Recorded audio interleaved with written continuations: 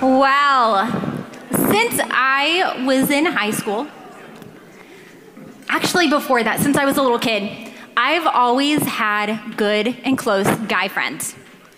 In my neighborhood, there was a little boy that was on the street. He was my best friend, Martin. And then in high school, I had a lot of guy friends, and we get into the college years. And here, when it was Heritage, I was a part of the group Axis and had a lot of really good guy friends. One of them actually ended up being my man of honor at Jared and I's wedding. And he had a best woman, because that's just the weird people that we are. Hello, is that better? Great.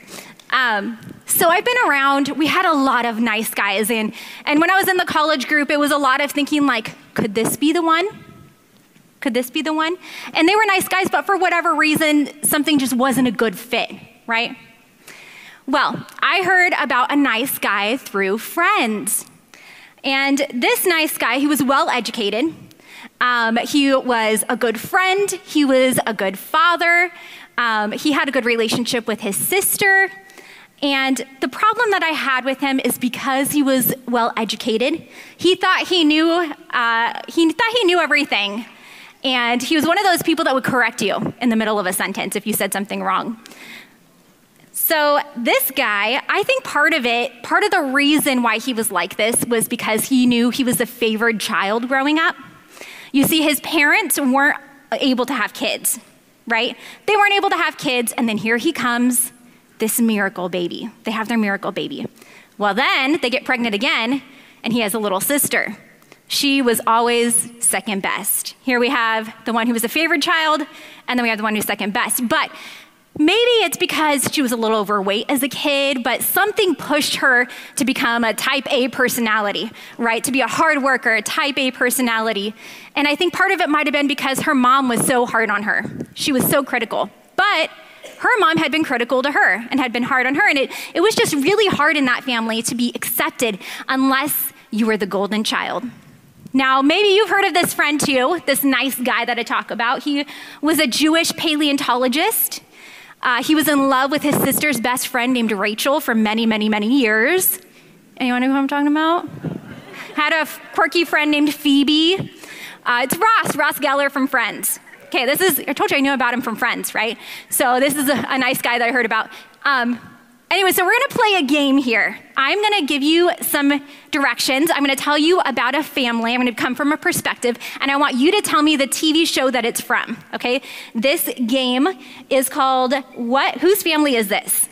Okay. I grew up with my two sisters. I lost my mom when I was really young. My dad is a perfectionist. He's a clean freak. My uncle is a carefree musician. And our family thinks the friend of our family thinks everything is a joke. If you think you know, you can shout it out. Full House. Okay, yeah. And then I go on to say, even though it was hard to lose my mom, my dad, uncle, and family friend helped us to raise us girls and teach us all the family lessons as much as possible. Full House. Second one. My mom is a stay-at-home mom, kind of. She's always trying to start her own business or work with my dad even though he doesn't want her to. My dad is always yelling at her, and I see her cry a lot. It seems like he doesn't believe in her. But she keeps on trying to get into show business. You see, my dad's a band leader. I Love Lucy, yep. My mom grew up in Jamestown, New York, and my dad grew up in Cuba. I Love Lucy. Okay, here's the third one. I have two more. I was raised in Philadelphia, but in a rough neighborhood. You didn't even let me get into it more than a sentence. My dad abandoned me, and my mom didn't know how to protect me, so she sent me to live with my family in Southern California. They lived in a mansion. Yeah, and my aunt and uncle raised me along with my cousins. Man, you guys got that one fast. Okay, let's see about this one. Hands down, my daughter and I are freakishly linked. She's so smart and beautiful, and she's gonna rule the world one day. I wanna know where she is and what she's thinking all the time. Our relationship is so different than with my parents. I'm not a lame-o parent like them. My parents always wanted to control me and make me who they wanted me to be, but I showed them I got pregnant in high school with my boyfriend. Gilmore Girls, thank you. And I went on to work, and now I live in Stars Hollow, and it's perfect life. Okay, so you guys got those ones fairly easily. Both good and bad patterns are passed down in families. And in some of the TV shows that we mentioned above, there are some good things that happened. We see like, parents step in. We see family members step in when it's needed. We see tenacity. We see engagement in relationships. But we also see a lot of family patterns that are negative, right? We see controlling. We see manipulation. We see perfectionism, enmeshment, bitterness, control. All of those are just in Gilmore Girls alone, right? I mean, that show's pretty unhealthy if you look at the relationship in the family. But when maladaptive patterns or tendencies are passed down from parents to children, refer to those things as either generational patterns, maybe you've heard generational hurts, or traumas, or curses, all that kind of thing. I'm gonna say just generational patterns today, okay? That's how I'm gonna refer to it. So first, we're gonna look at Romans 5:12. What does the Bible have to say? When Adam sinned, sin entered the world. Adam's sin brought death. So death spread to everyone, for everyone sinned. So we had one sin that came into the world, and then it spread to everyone, for everyone sinned, right? So in Genesis, when sin entered the world, it not only broke our relationship with God, it fractured our relationship with each other. Now our relationship with people has been fractured. Think about it, Genesis 1:26, we have Adam and Eve and they're put in the garden and God says, go, reproduce, take care of the whole planet. This is on the same level, they're going to take care of the planet together. Sin enters the world. Uh-oh, what happens next? We allowed the greedy desire to make our own rules, to come and to creep in. We wanted to make our own rules. We wanted to make our own ways. We wanted to make our own laws.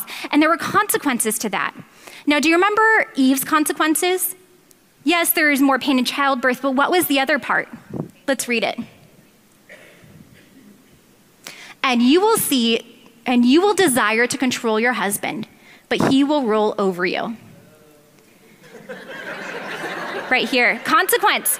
Was this what God was commanding to happen? Is this how he set it up in Genesis 1:26? No, that's not how he set it up. He set it up so that we rule together, so that we take care of the earth together. But what happened is this fractured relationship, sin entered the world, and all of a sudden there's the battle of the sexes, right? Which starts right here, right here. Now, I'd like to say that it ended there, but unfortunately, it got passed down to their children. This desire to make your own rules, to make your own laws. And here we have the Garden of Eden, we have Cain and Abel. And Cain decides that he's gonna bring God an offering from his garden, because he farms, right? But does he bring his best? Nope, he just brings an offering. His brother Abel brings the best of his flock, the firstborn lamb. And God accepts the perfect, he accepts the righteous gift, and he doesn't accept the one that's just the leftovers. And Cain didn't like this. But here's what God told Cain. He said, the Lord said to Cain, why are you angry? And why do you look so resentful? If you do the right thing, won't you be accepted? But if you don't do the right thing, sin will be waiting at the door, ready to strike. It will entice you, but you must rule over it. The very next verse is, Cain was literally walking with God and God told him this.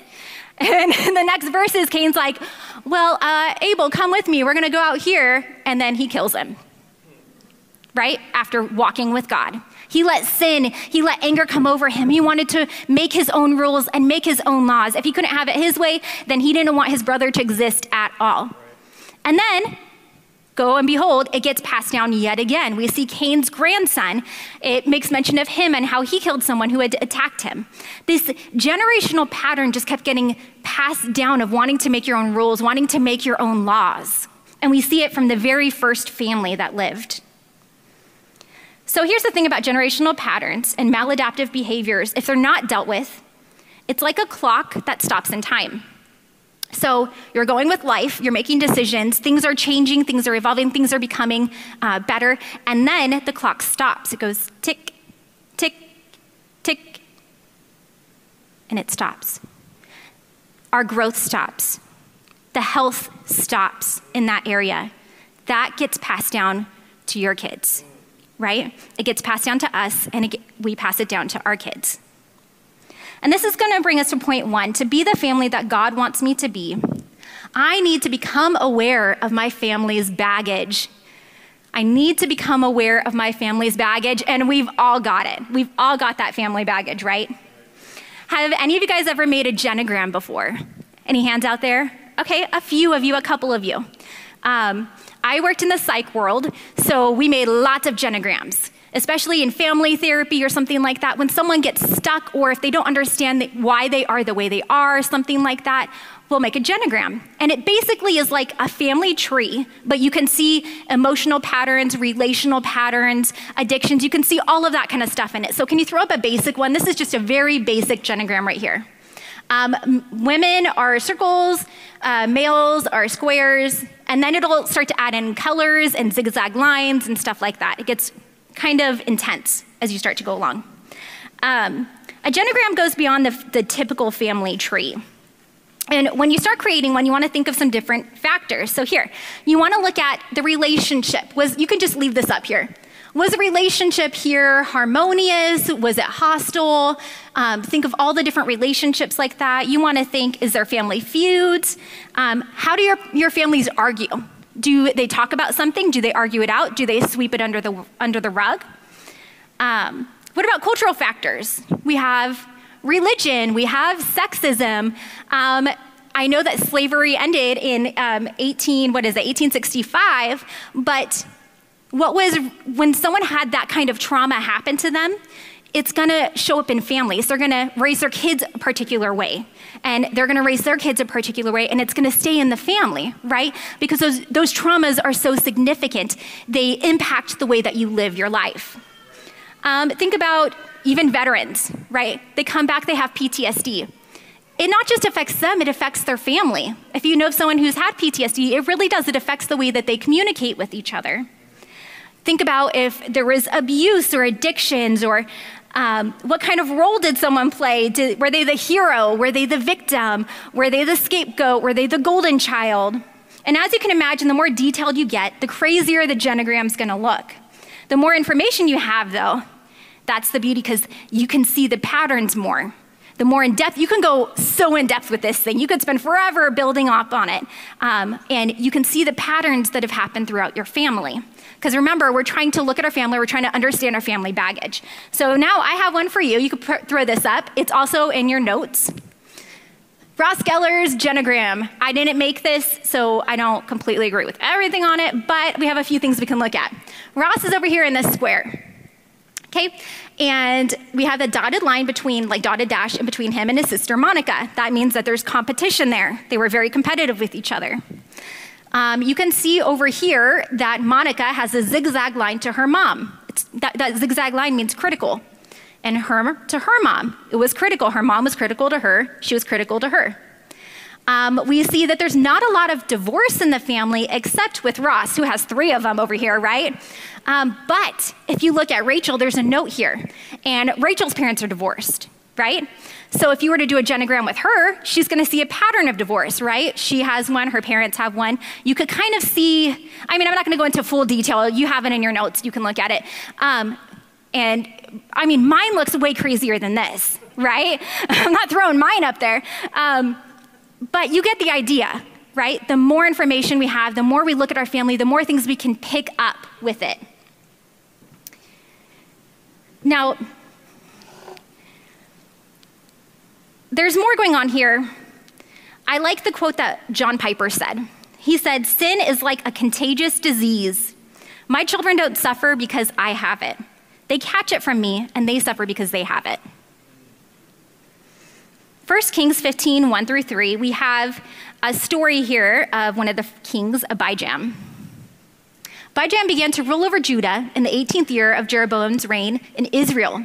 He reigned in Jerusalem 3 years. His mother was Ma'ach, the granddaughter of Absalom. He committed the same sins as his father before him, and he was not faithful to the Lord his God as his ancestor David had been. He just committed the same sins. He didn't look at the family pattern and do anything about it. He just committed the same sins. And then we have a second story here. If we go to Ezekiel 18, 14 through 17, it says, "Now look, suppose that this child has a child who sees all the sins done by his parent. The child sees them, but doesn't follow in the parent's footsteps. doesn't eat at the pagan shrines, doesn't worship the popular idols of Israel, doesn't seduce his neighbor's spouse, doesn't bully anyone, doesn't refuse to loan money, doesn't steal, doesn't refuse food to the hungry, doesn't refuse to give clothes to the ill-clad, doesn't live by impulse and greed, doesn't exploit the poor. He does what I say. He performs my laws and lives by my statutes. This person will not die for the sins of his parents. He will live truly and well. The difference between these two is the second story. We see someone who took great inventory of his dad's life, right? He looked and he saw that his dad cheated and he stole and he committed adultery, and he made a big list of all the things that his father did. He saw what happened and he chose to do something different. So that's going to be our second point here. So our second point is going to be to be the family that God wants me to be, I need to do something different to make a change in my family.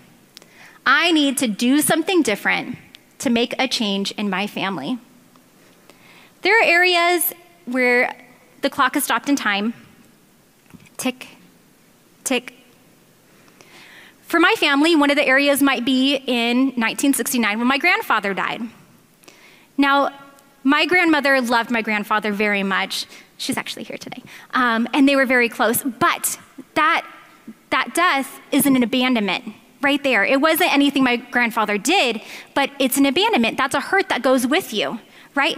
My mother experienced an abandonment by her father because her father's no longer with her anymore.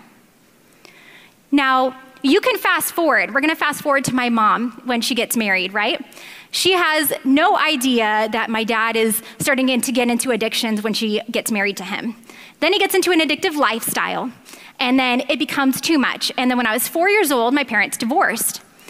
Now, this is another abandonment to my mom because he chose this over her, right? It's an abandonment to me. And then I grow up and I have this with me and I'm walking with it. Now, my mom is like the most amazing single mother out there. She gave up so much so that my brother and I can have an awesome life. And I love her so much. But there's still these wounds that we carry with us that still affect the way that we live in our life. Now, if we keep going, we look at my story. I wanted to grow up and get married and have kids. Since I was 4 years old, see a connection there? I was 4 years old. I wanted to grow up and get married and have kids. That's all I wanted. Only I never saw my mom hold a guy's hand or kiss anyone or anything like that. I saw marriages on TV. I saw all the Nick at Night stuff. I Dream of Jeannie. I love Lucy, Bewitched. I loved watching all that. I saw Full House. I saw these different relationships, and I wanted to grow up, get married, and have kids. And that was my mission, and I went to do it. When I was 15 years old, I met a guy, and he wasn't anything like my dad, right? He didn't do drugs or alcohol or anything like that. But when we got engaged, he ended up getting an addiction to a video game. I thought it was just a phase. It's just a video game, right? Just a phase. Well, it became a full-blown addiction, and we got married, and it ended up being the same circumstance, essentially. He wasn't present in the marriage. He wasn't present in the family. He was choosing other people and other things over me, leaving me abandoned yet again. And I was so hurt and so broken, and we ended up divorcing that next year when I was 19 years old. And you can imagine being a 19-year-old who grew up in the church, knowing that God hates divorce. I was so broken. I did something God hated. Is God gonna forgive me? What's gonna happen? No good Christian guy is ever gonna want me, right? I'm just used up trash. That's how I felt. It was a very, very low place in my life. It was a dark place, but I also made a decision. If I were to ever have a family, I wanted to make sure I passed down something different to my kids. I wanted it to stop here. So I did therapy. I did all the genograms. I talked to people. I had mentors. I worked through my stuff because I wanted to give my life. I wanted to work out all of the unhealth as much as I could to pass down something different for my kids in my family. There's a theory in couples therapy, and it's called the imago match. Harpo Hendricks popularized it, and basically it starts with the basis that we all have childhood wounds that we're walking around with, okay? You have this wound, it's sticking out here, you're walking around with a childhood wound, and you want to get healing for this weird, strange little wound that's here. Now, when you pick a partner, you either pick somebody who, so you pick somebody based on two levels, a conscious level and a subconscious level. So on a conscious level, you're picking the perfect person. You're like, they're only gonna have perfect qualities and perfect traits. They're gonna love me, they're gonna be with me wherever I go, we're gonna have the same interests in every single thing that exists, it's gonna be amazing. Unconsciously, you are trying to heal the wound that you're walking around with. So you end up actually picking somebody who has all the best qualities and all of the worst qualities from your parents.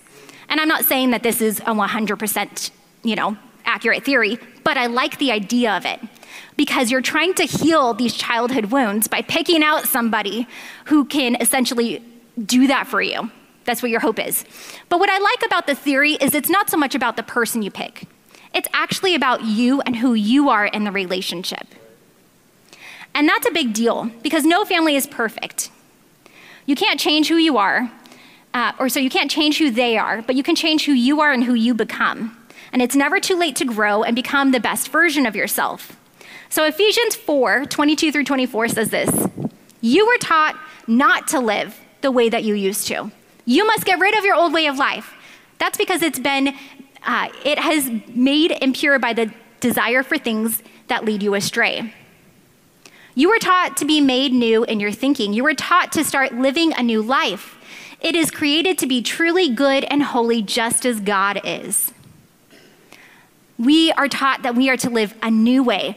The ways that you've been walking around with, these hurts that you have that haven't been dealt with, that's not the way you're supposed to live, right? We're supposed to live a new way that God has given us. Romans 12:2 says this, "Don't copy the behaviors and customs of this world, but let God transform you into a new person by changing the way you think. Then you will learn to know God's will for you, which is good and pleasing and perfect." If we don't change the maladaptive patterns in our family, we're essentially conforming to the way of the world, right? We've got to change it. We've got to do something about it.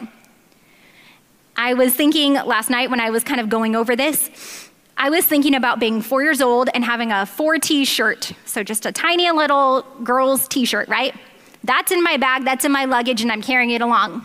It works as a kid. You need to protect yourself as a kid. You need to make sure you're okay as a kid. The 4T t-shirt works. Now, if I'm carrying that around into youth or adulthood, it's gonna look a little funny. It's not gonna fit the right way. It's not gonna function the way I need it to function. I have to unpack this bag. I have to take out that old t-shirt. I have to take out those family wounds that I have, the things that I needed to comfort myself when I was 4 years old, and I need to put on a new t-shirt that God has given me, right? I need to put on one that fits my size. We're gonna go to point 3 here. To be the family that God wants me to be, I need to invite others in. So the first thing, you're looking at your family baggage, you're doing something about it, and you're inviting other people in. Have you ever met somebody who just isn't a stranger to anyone? So they go to the grocery store, they know every person in line. They know the person in front of them, the person behind them. That's my father-in-law, Paul. He is so funny. He will start a conversation with anyone, and he knows what their interests are, he knows what they're doing that day, all of that kind of stuff. When I came over to their house the first time to meet Jared's dad and his mom, he was walking around the house, "Do you want anything? Make yourself at home. You want anything?" He followed me around with a thing of red vines. He's like walking around, "You want a red vine? You want a red vine?" I'm like, "No, I'm okay, thanks. You want a red vine? You want a red vine?" "I'm okay, thanks. You want a red?" "Yes, I'd love a red vine, thank you." And I'm like eating red vines. I don't want them, but he's offering it to me, and I want him to know that I accept it, right? That I'll take the invitation to be part of the family. Even though he's really just assessing me, like, are you a good match for my son? But he's inviting me in, and I felt loved and I felt welcomed. So think about your family. We have holidays coming up pretty soon. And people do a lot of different things for the holidays. But I think that the scripture has something to say about that. So let's look at Romans 12:10-13. "Love one another deeply. Honor others more than yourselves. Stay excited about your faith as you serve the Lord. When you hope, be joyful. When you suffer, be patient. When you pray, be faithful. Share with the Lord's people who are in need. Welcome others into your homes. With the holidays coming around, maybe you're someone who has just a small get-together, just your immediate family. Maybe you go over to your aunt's house and it's crazy. Everybody's there. There's like 4 types of pudding with marshmallow and Cool Whip in it. And your brother and uncle are fighting about politics, and your mom's just over here like, I just want it to be a nice holiday. Like, maybe that's it. Or maybe your family is so rough and you just don't even want to be around them because it's just a fight every time you're there. Maybe you're deployed and your family's across the country. All of us have different circumstances. We all have the characters in the family, right? All the different characters, and we all have different circumstances, but we're all called to love one another. We're all called to welcome other people in. When Jesus was at a Pharisee's house eating, he noticed what was happening. People were picking their places of honor at a table, because you're at a table, and where you sit at the table from the head person represents your place of honor in the society. And he's watching them, and he leans over and he talks to the host. He talks to the guest and to the host and says this: when you put on a luncheon or a banquet, don't invite your friends, your brothers, relatives, and rich neighbors, for they will invite you back, and that will be your only reward. They like you, you like them. Instead, invite the poor, the crippled, the lame, the blind. Then at the resurrection of the righteous, God will reward you for inviting those who could not repay you. I don't think Jesus is saying that we shouldn't have friends and family over. I don't think he's saying that, but I think he's talking to the Pharisees who were so consumed with their position. They were so consumed with their comfortability in life. They wanted their life to be comfortable. Sound like any of us? We want our lives to be comfortable sometimes. And he's saying, don't worry about that. Don't worry about being comfortable. Don't worry about people praising you. Don't worry about your place of honor. Invite people in. Invite in the one who doesn't have anyone. Invite in that couple because maybe they have each other, but maybe they're alone. Maybe they're lonely. Invite others in. Jesus was pretty radical. Because if you think about it, family was huge in that culture. You needed to bring honor to your family. You could not bring down your family's name. And who did he say was his family? He said that those who serve the Father's will are his mothers and brothers. That's his family. That's pretty radical. The radical Jesus said to those who will follow the will of God are his mothers and brothers, but letting others see how much you are well known and well liked by other people of high status, that was a big deal, like I mentioned. He said to forget all that at the banquet. Invite in the no-namer and make them special. Treat them like kings, treat them like queens. And that's the kind of radical behavior that I want to be known for, personally.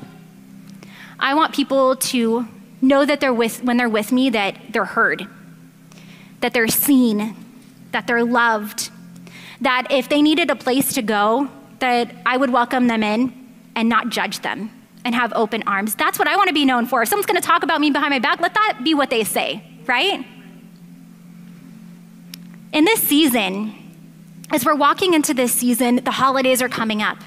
I encourage you not to just invite people in, but do all of it. Invite them into all of the things, not just the big holidays. But if you're gonna go out and get a pumpkin spice latte, invite somebody. If you're gonna go to the pumpkin patch, invite people. If you're gonna go look at Christmas lights, invite people. Continue to invite people in, because we all have those characters in our family, right? We all have the characters who are loud. We have the people who are only there on the holidays. We have the people that we're closer to, some we're not as close to, but that's the same that it is in God's family. We have people who show up on the holidays only, right? We have people we're closer to. We have people we're not closer to, but all of them, no matter what, we welcome in. Anyone who comes through those doors, you're welcomed in, right? You need somewhere to go, you're welcomed in. We should be radical like Jesus and welcome people in. Love people the way that he loved people.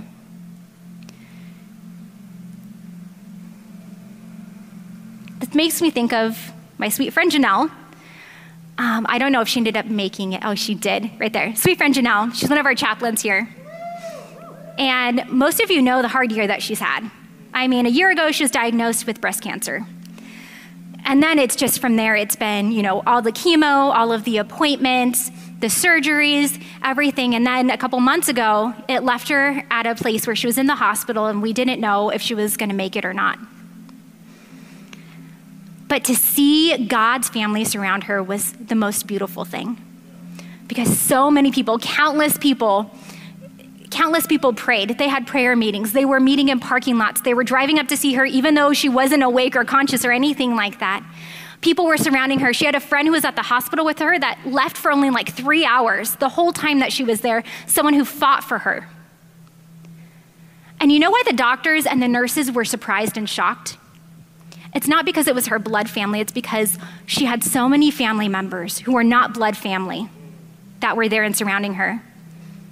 It stirred up something in them. Who is this girl? Who are these people? That's the family, right? That's God's family. That's who we are to each other.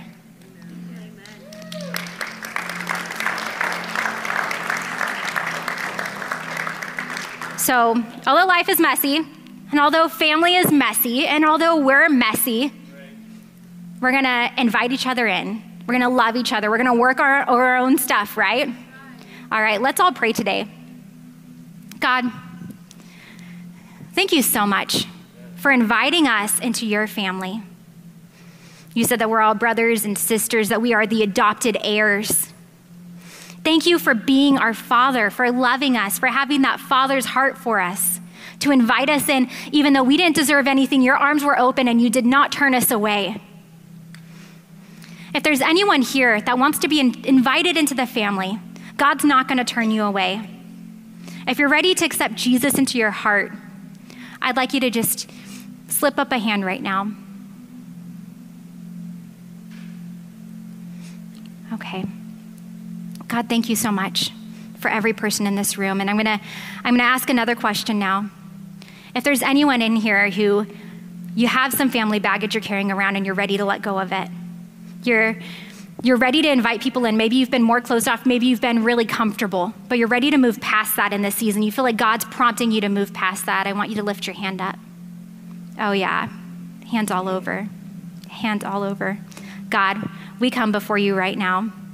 Lord, help us to be your family. Help us to love people the way that you love people. Help us to have open arms. Help us to see the areas where we need to work on, where we need to stop the unhealth and put in a new way of thinking, a new health in our lives in the name of Jesus.